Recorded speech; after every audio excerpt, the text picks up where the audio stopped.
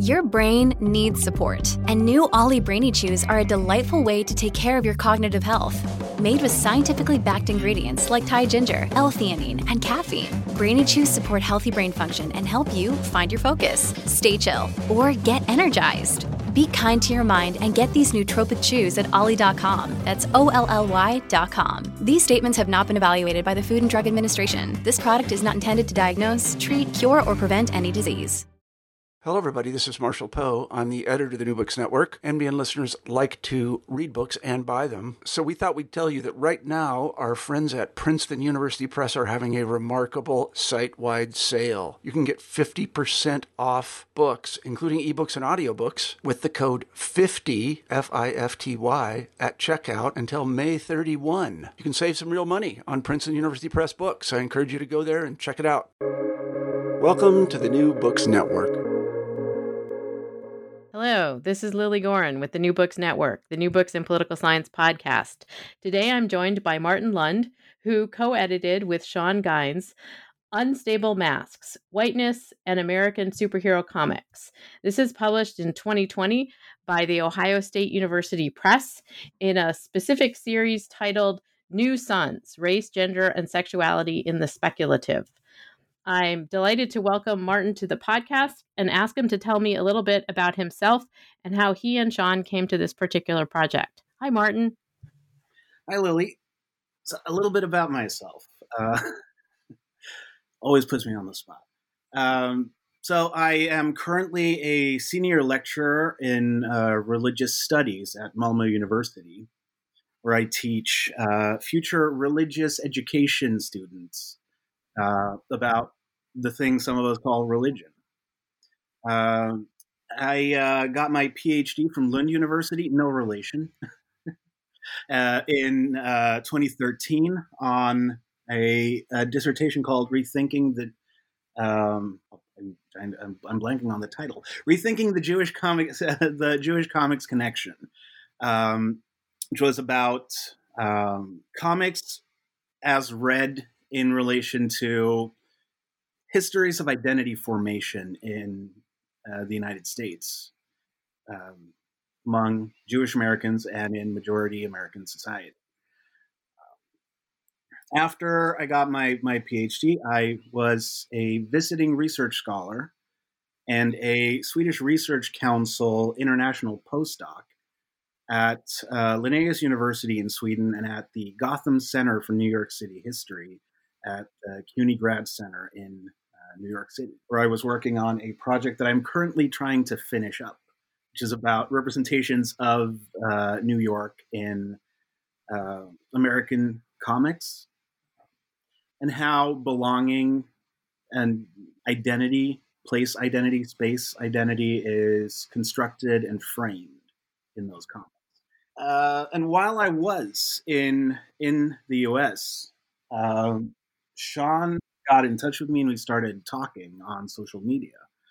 And we started talking about things we wanted to do, things we had done, things that we felt were sort of, I guess, needed, I think is how we probably frame it and how we frame it in the introduction to our book.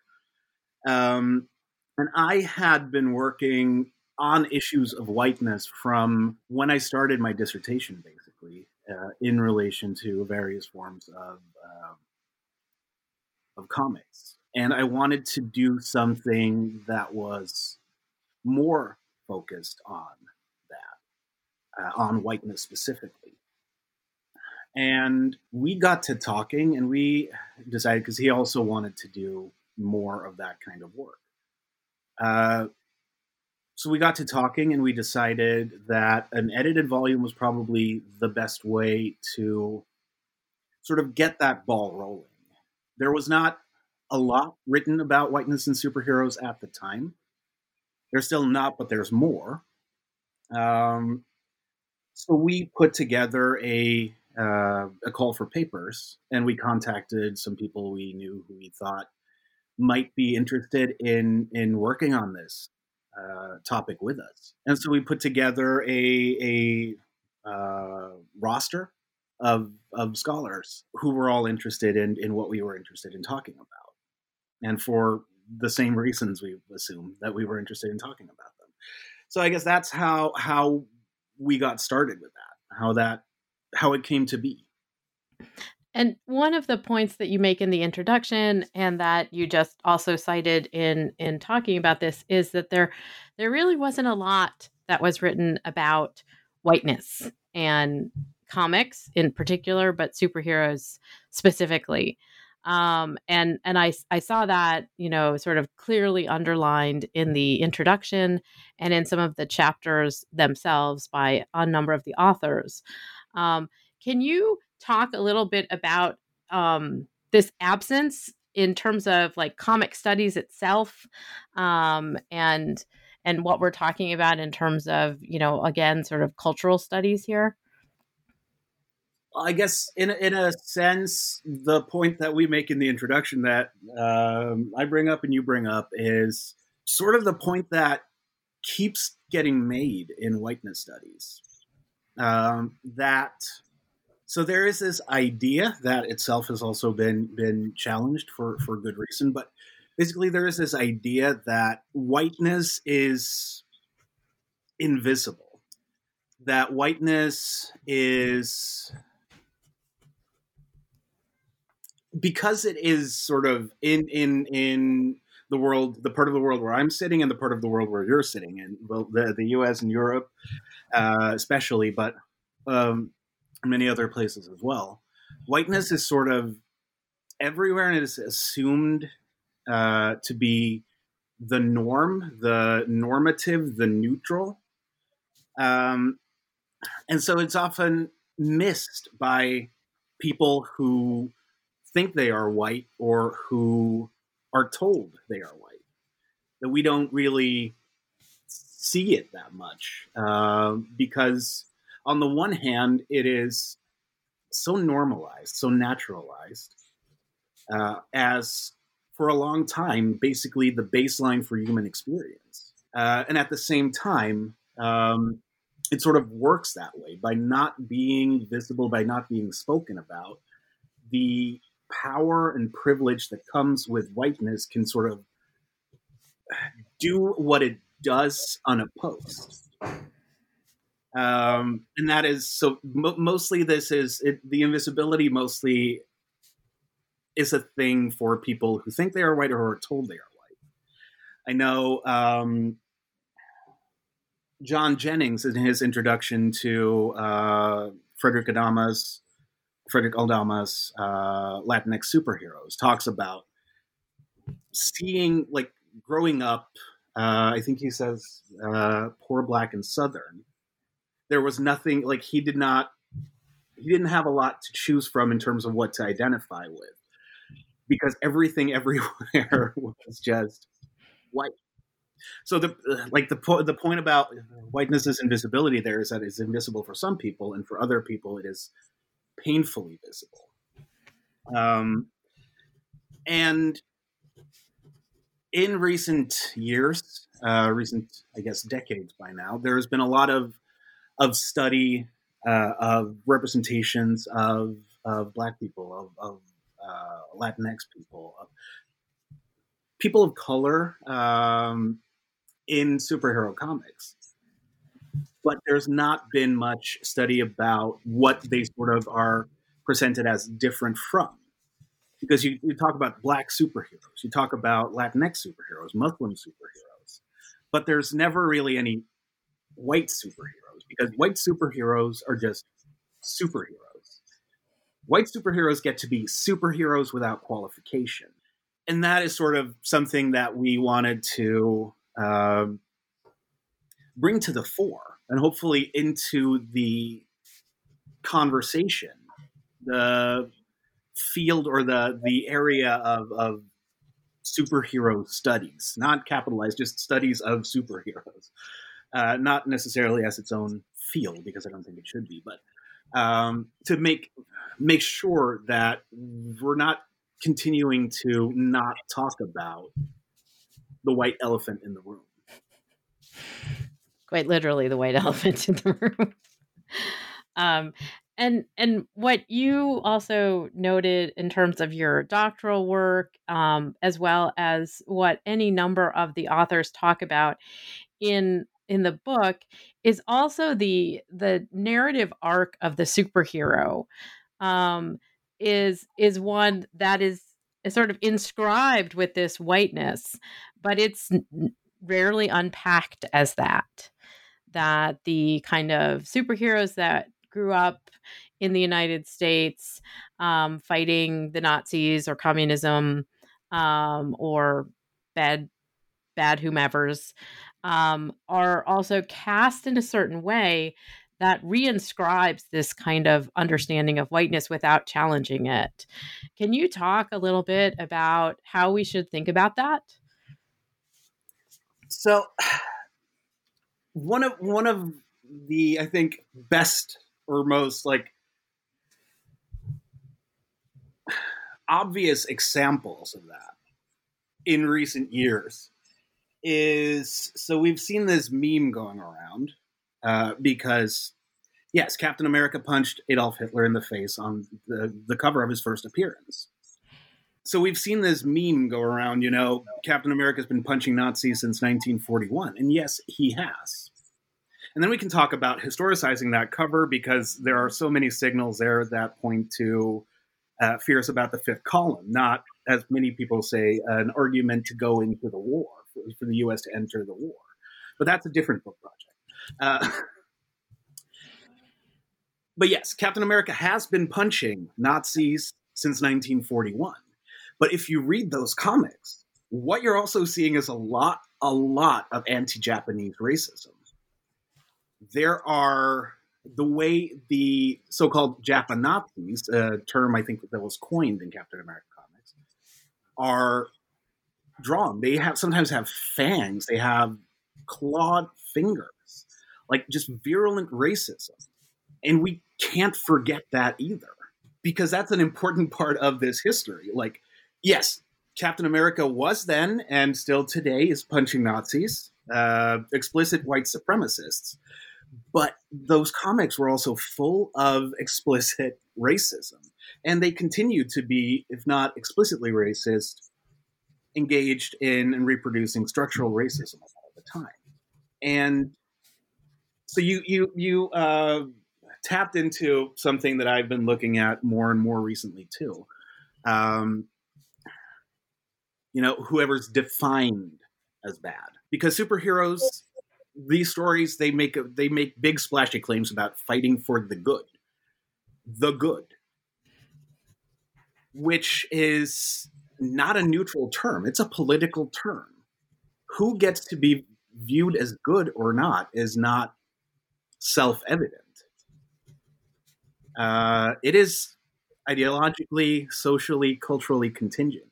It's historically shifting notions of good.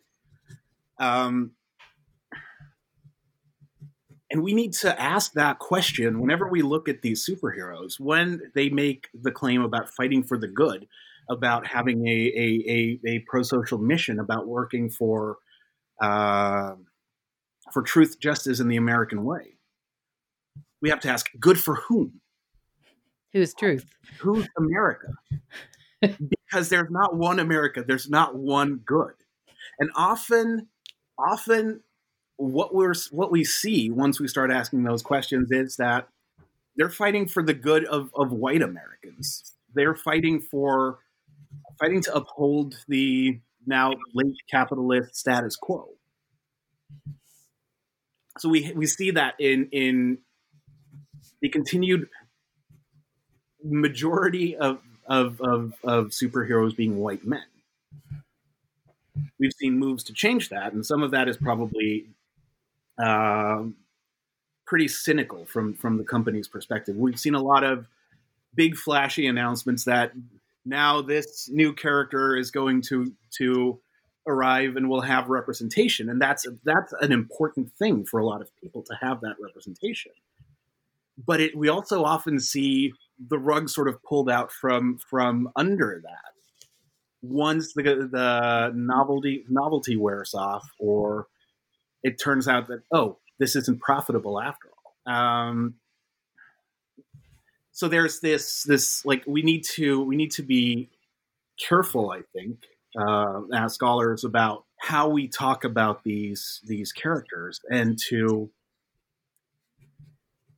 ask questions even about the things that we might personally like about these characters. Because going back to where I started here, yes, Captain America punched Nazis, but his stories were also really, really racist.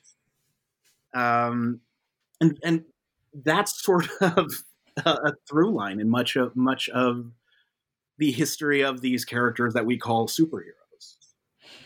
And when we talk about superheroes, obviously, we all know the sort of construction of the tale, right? That there's a threat from a Nazi or Thanos or whomever, Environmentalist or and so and the superhero has to defeat, or superheroes have to defeat the bad guy, gal, and restore order. Um, and so this is the narrative construction that we understand is pretty endemic in the comics and the films and the TV shows and all of the things that are sort of associated with our understanding of superheroes.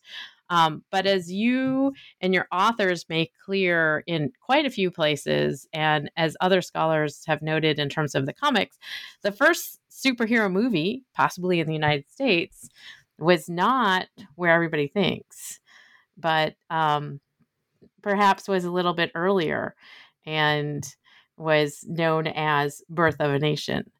Can you talk a little bit about how that film depiction also fits within this sort of understanding of the invisibility of whiteness as well?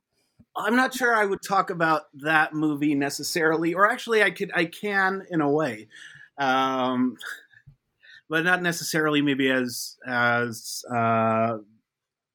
talking about the invisibility of whiteness, or not only that, because that movie, when it was made to celebrate white supremacy. It was a white supremacist tale about dangers to whiteness, specifically to white women in this case, to sort of showcase that it's not just the present but also the future in a way that is in danger, as it were. And I mean, that movie was the first movie to be screened in the White House. The president at the time absolutely loved the movie. Yes, Woodrow Wilson was like that. Yes, Woodrow Wilson was like that. So in that case, maybe I'm not sure that it's the best example of the invisibility of whiteness, because whiteness here in that movie sort of is foregrounded in a way that it maybe rarely is. Not that it doesn't happen a lot, like we have today. Just a couple of months ago, I think in April, Tucker Carlson was vehemently defending his use of the term replacement, based in the Great Replacement conspiracy theory, about how elites are willfully trying to replace white populations with non-white populations in the West. So we keep seeing that, and the white genocide conspiracy theory as well, also very clearly foregrounding whiteness under threat. And these conspiracy theories lead to a lot of violence, verbal, psychological, and physical violence. And we do. I mean, we also see it in terms of the appropriation of the images from superheroes.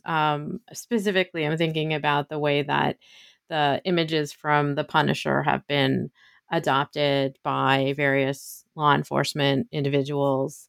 And it was demonstrated, it was seen in the insurrection on January 6th by a number of them, so that there are appropriations that people make with regard to not only the superheroes themselves, but particularly the fact that they are fighting to defend America.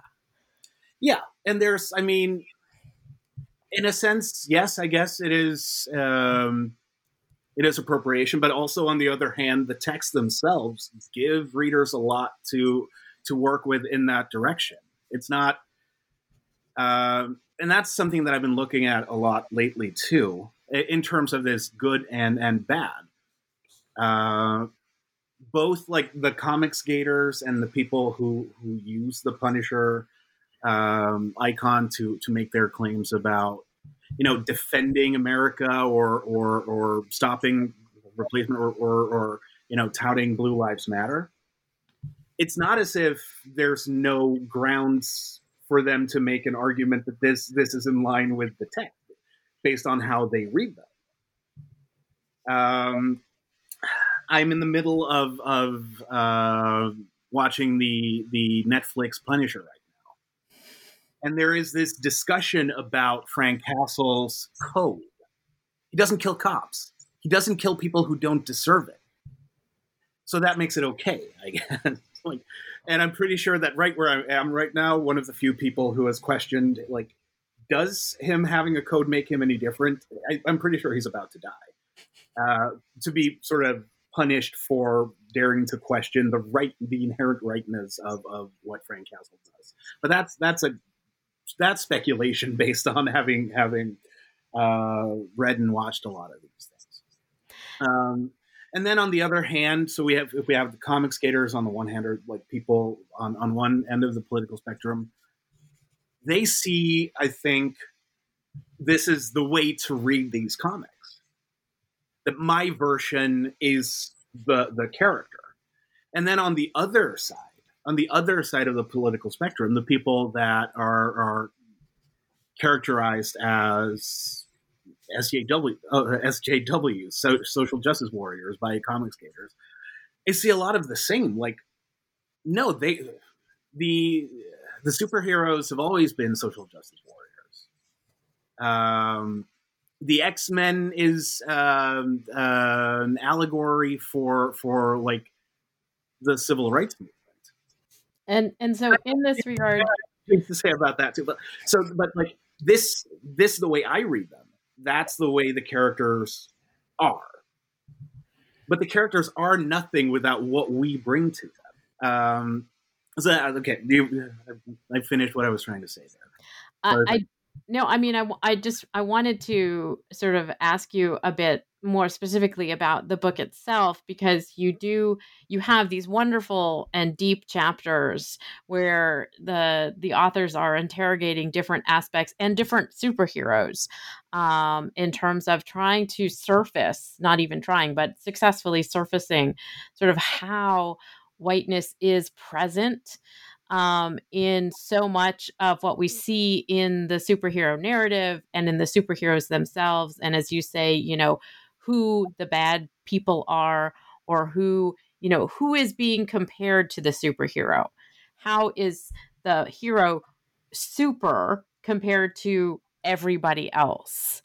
Can you talk a little bit about, some of that research that's in the book about how the heroes themselves are distinguished, and that also figures into our understanding of like racial hierarchy? So I think on that point, I think the first chapter is probably the most illustrative, marked for failure, about Captain America, and about how now I've dropped his last name, Sam Wilson, takes over the mantle of Captain America from Steve Rogers, and how he is constantly compared to Steve Rogers. Like, he's not allowed to be himself as Captain America. And how there's a lot in these comics that sort of play on Sam Wilson's blackness as a means to disqualify him as Captain America. And in the end, these storylines are resolved, and Steve Rogers takes back the mantle, or shield in this case.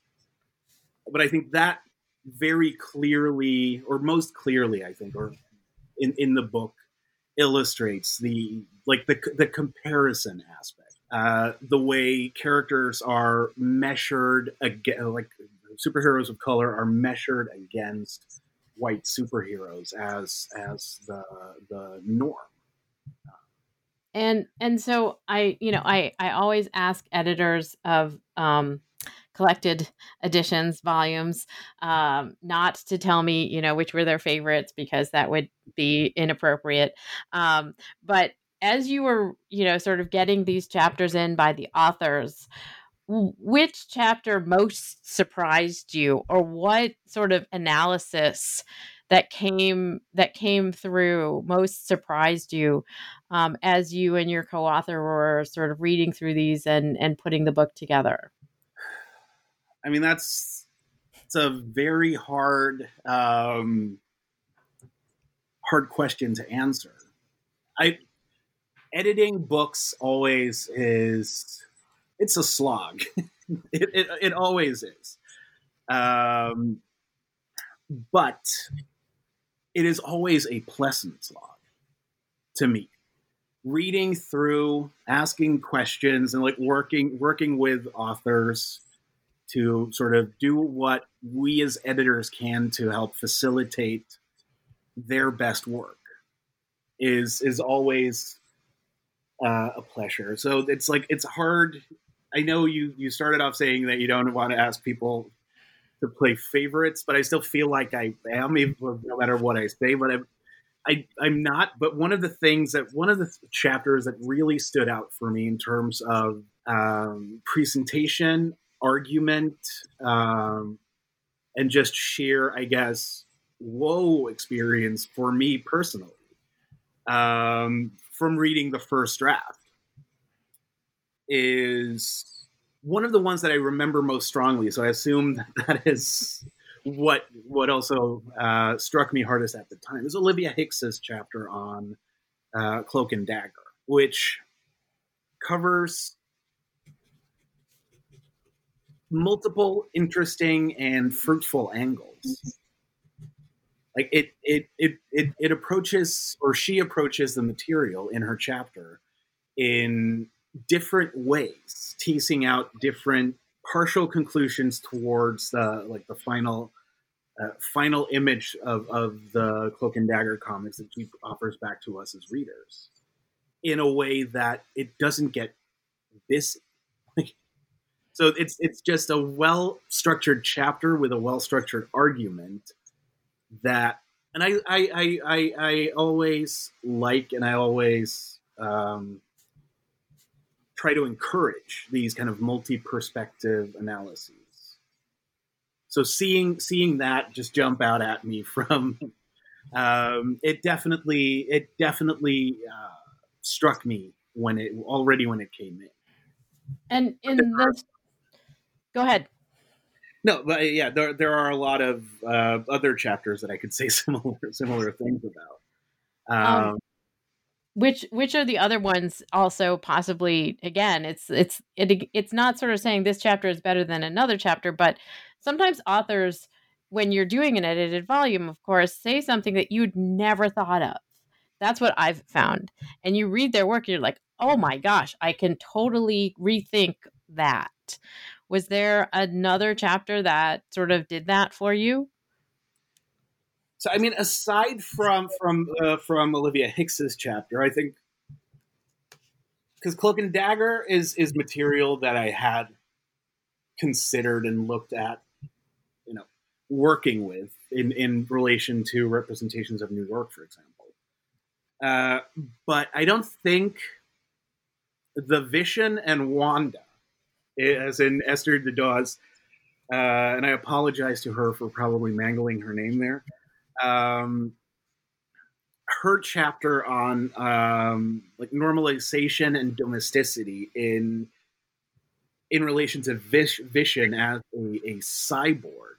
I was not expecting that, and again, I think she pulls it off absolutely marvelously and presents a very convincing argument and an argument that I know has had an effect on me because I recently watched the Disney Plus WandaVision.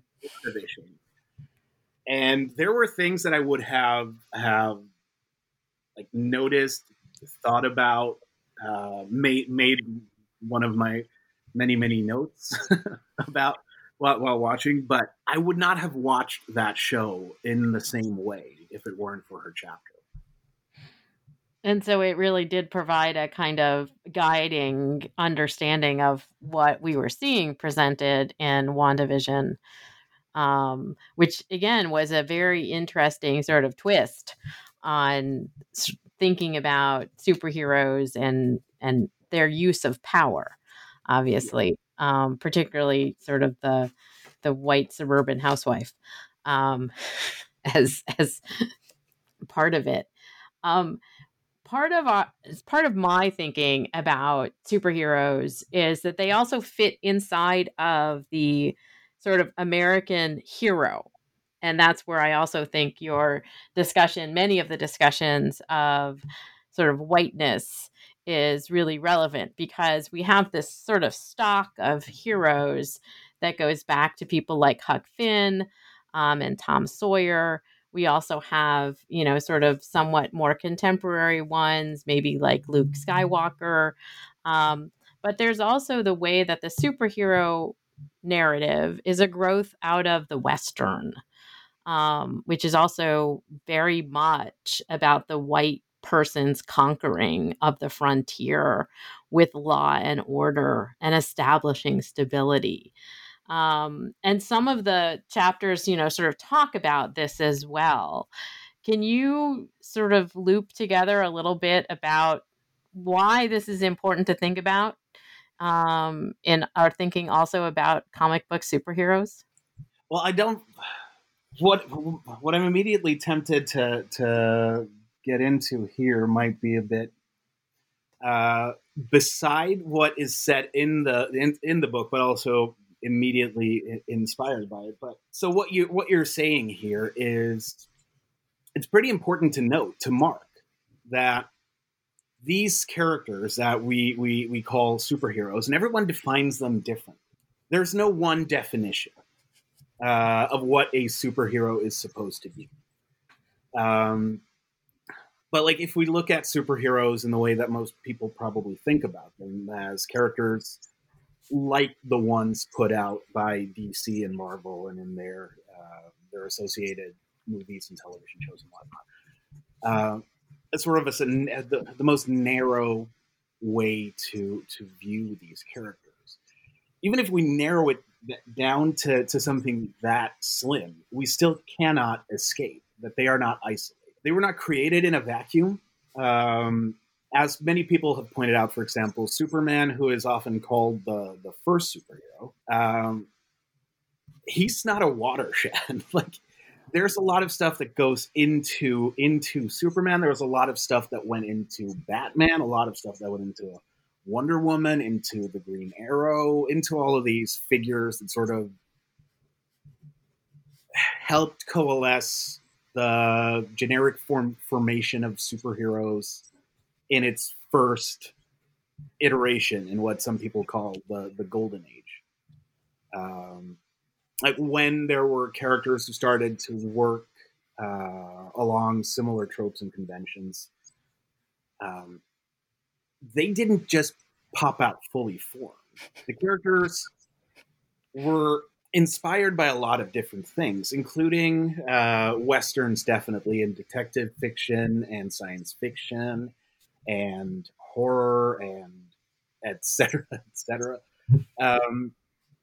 And that, like, looking at Westerns, for example, and this idea of vigilante, law and order, regeneration through violence, there's so much of that in these early stories, even more than a lot of people, I think, remember, or care to know or remember.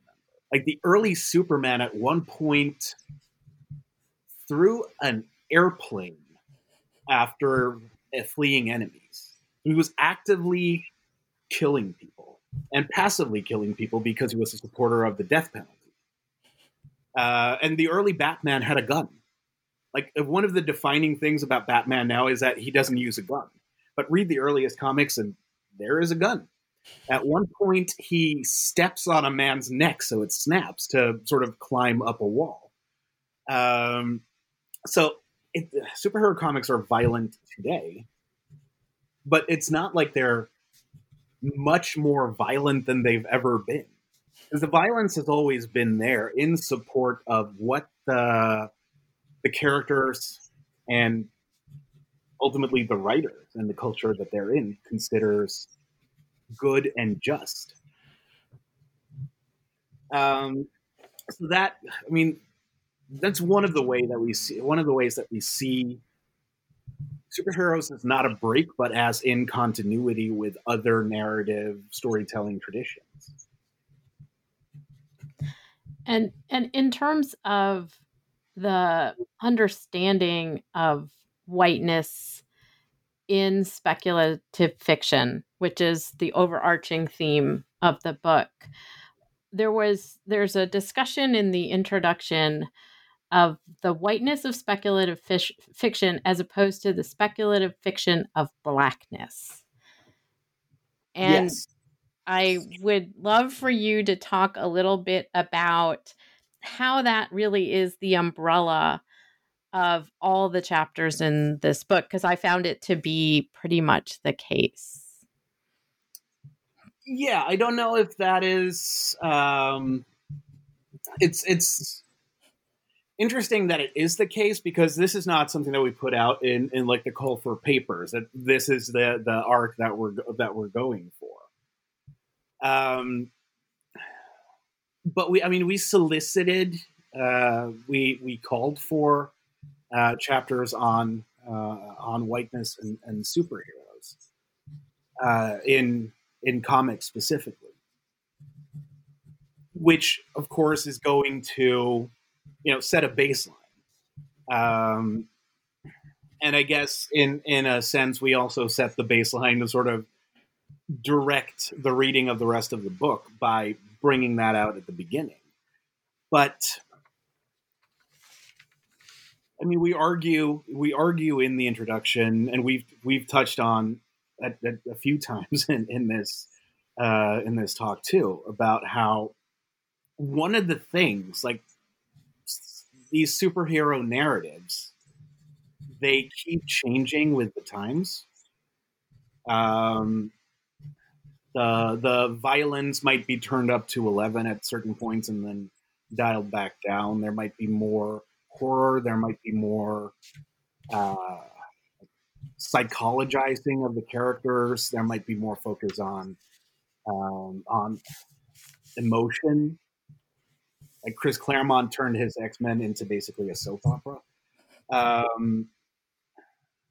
all of these things might change. How the stories are told, what stories are being told, about whom they're being told. But for all the changes that have been occurring in recent years in who gets to be a superhero, that we see maybe a slightly lower number of, or like percentage of white men wearing the capes and tights and masks. But for all of that, the baseline is still there. Like, they're still mostly white men, mostly straight white men, mostly able-bodied straight white men, mostly able-bodied straight white middle-class men. Like, we still have this this baseline that has not gone away. And it's the same thing if we look in the credits. It's not only, and it's never been only straight white men writing, but it still mostly is. Like, the Captain America comics that Osvaldo writes about in his chapter, in the first chapter in the book. I've always had the trouble here of never being able to remember the actual writer's name, because in my head it always turns into Richard Spencer, which is not particularly nice. It's called, is it Nick Spencer? I think, yeah, Nick Spencer. White man, writing about both the white male Captain America and the black male Captain America. And that's going to, affect what stories can be told and how they will be told. And that is the case for these sort of let's call them mainline, like the general big company storylines that sort of exist in the established fictional universes, and in a lot of what Jeff Clark calls revisionary superheroes. Watchmen, which a lot of people see as sort of a subversive comic, still working from the same baseline. Garth Ennis's The Boys, although it is one of the rare ones that actually makes the argument, because from what I can tell, Garth Ennis really hates superheroes. So the Thor figure in The Boys is a bona fide Nazi. But still, the baseline is still, the white racial frame, and that you can tell from reading it. And in some cases, the writers manage to make whiteness visible in productive ways, and sometimes in less productive ways when they manage to make them visible. I don't know, for example, that J. Michael Straczynski's Supreme Power always succeeds in what I think he tries to do when he writes. So he changes two of the characters from the original Squadron Supreme from white men to black men, and then have them argue basically over proper ways of being black. That's a simplification, but there's a lot of Malcolm X quoting going on, and it's perhaps not always the most appropriate thing for a white man to be writing about. In that way that he does it. And so in that regard, again, and this is something that your authors and you and your co-editor address, that it's not just the superheroes themselves that we see in the panels, but it's also who's writing them. And in the case of the films and television shows, who's producing them, who's directing them. And so it's coming from a viewpoint that has often been written by, created by, articulated by the artists also who draw the panels are white and generally male. Yeah. So exactly. that the sort of diversion, or sort of what isn't the norm, is still coming from a very much normalized in our acceptance of, here are the people who do this work, and they're pretty much white middle-class men. Yeah, like exactly. Like, so there is this idea that has been very common for, I think, at least 50 or so years now. That in the X-Men, Charles Xavier is supposed to be modeled on Martin Luther King, and Magneto is supposed to be modeled on Malcolm X. And to me, no matter how you twist and turn that claim, I just can't escape a sort of whitewashing going on here. Martin Luther King was not an accommodationist in the way that Charles Xavier is. Like, the stories start out very much framed in terms of respectability politics. If only we behave as mutants, then they, ordinary humans, and there's a racial metaphor for you, because it's mostly, especially back then, like the streets of New York or wherever they are mostly peopled by white men in hats. But they will accept us. And Magneto is this power mad, originally unmistakably communist, megalomaniac who is spouting mutant supremacist rhetoric.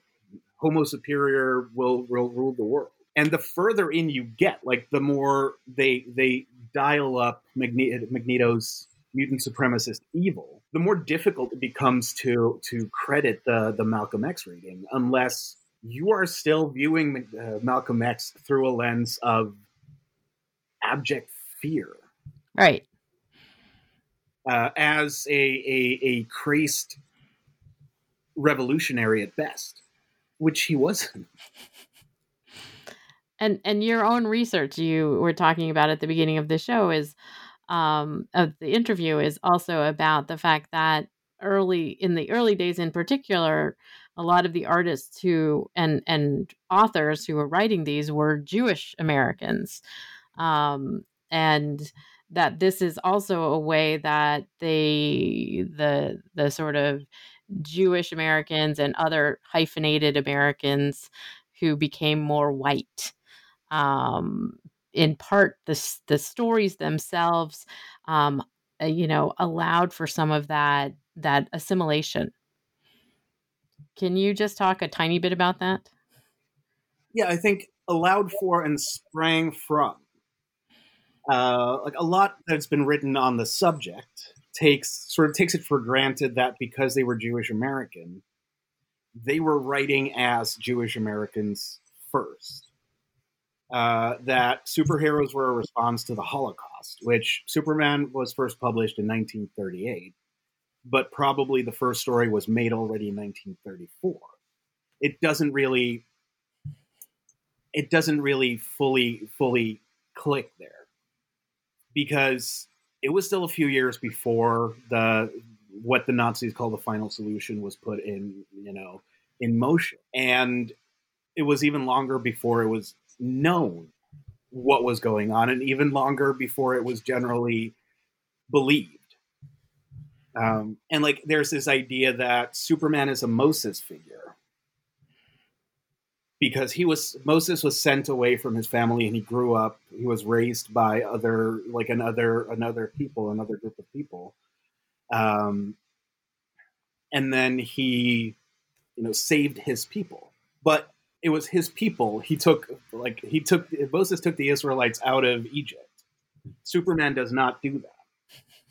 So in one of these Moses comparisons, the writer actually says, like, makes these points and then says it's like as if Moses had stayed in Egypt and changed the system from within. But if Moses had stayed in Egypt, what is left of Judaism as we know it historically? Like the centrality of the Exodus narrative for Jewish self-understandings historically cannot be overestimated. Like the importance of. So what I did with my dissertation, and that was then partly broken out into a book about early Superman too, was to sort of read these books and look at what these arguments are saying in our own time, rather than about these comics. And then I looked at the comics I tried to look at them in historical context instead. Now, Jerry Siegel and Joe Shuster, who co-created Superman, weren't particularly religious, but they were huge science fiction fans.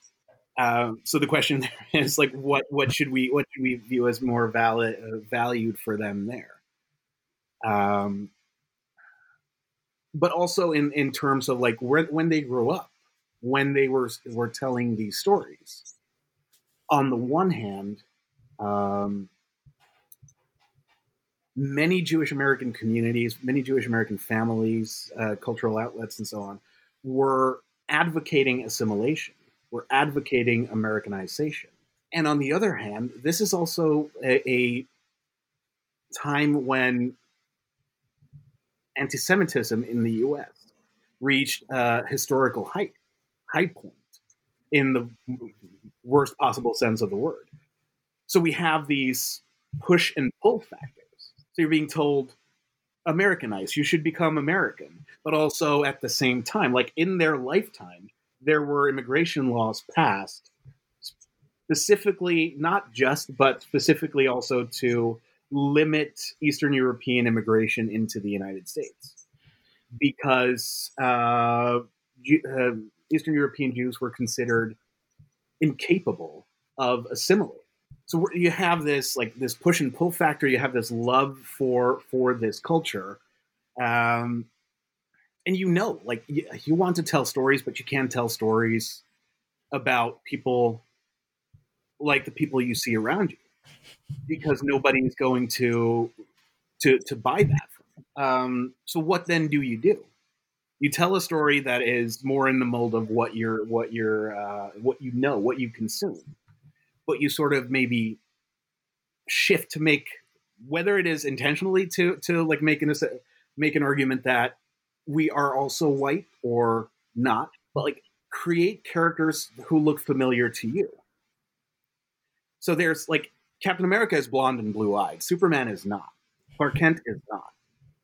So there's like this small shift towards this non-idealized character working so clearly along the lines of the Roosevelt administration in the New Deal.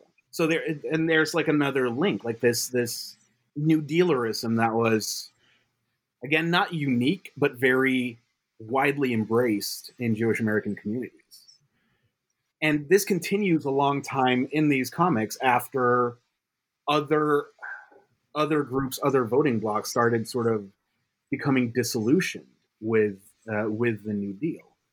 If you look at when, I don't know if it's 1939 or 1940, when Captain Marvel, Shazam, was introduced.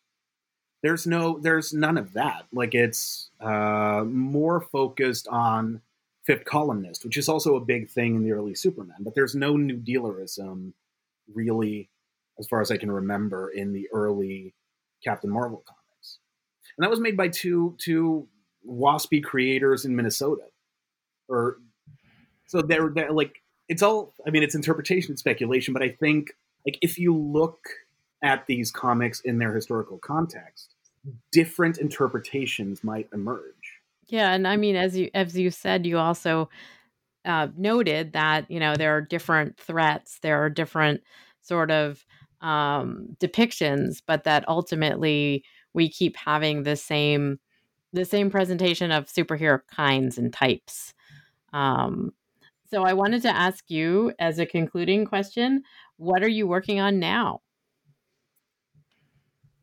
So I am working on a couple of things.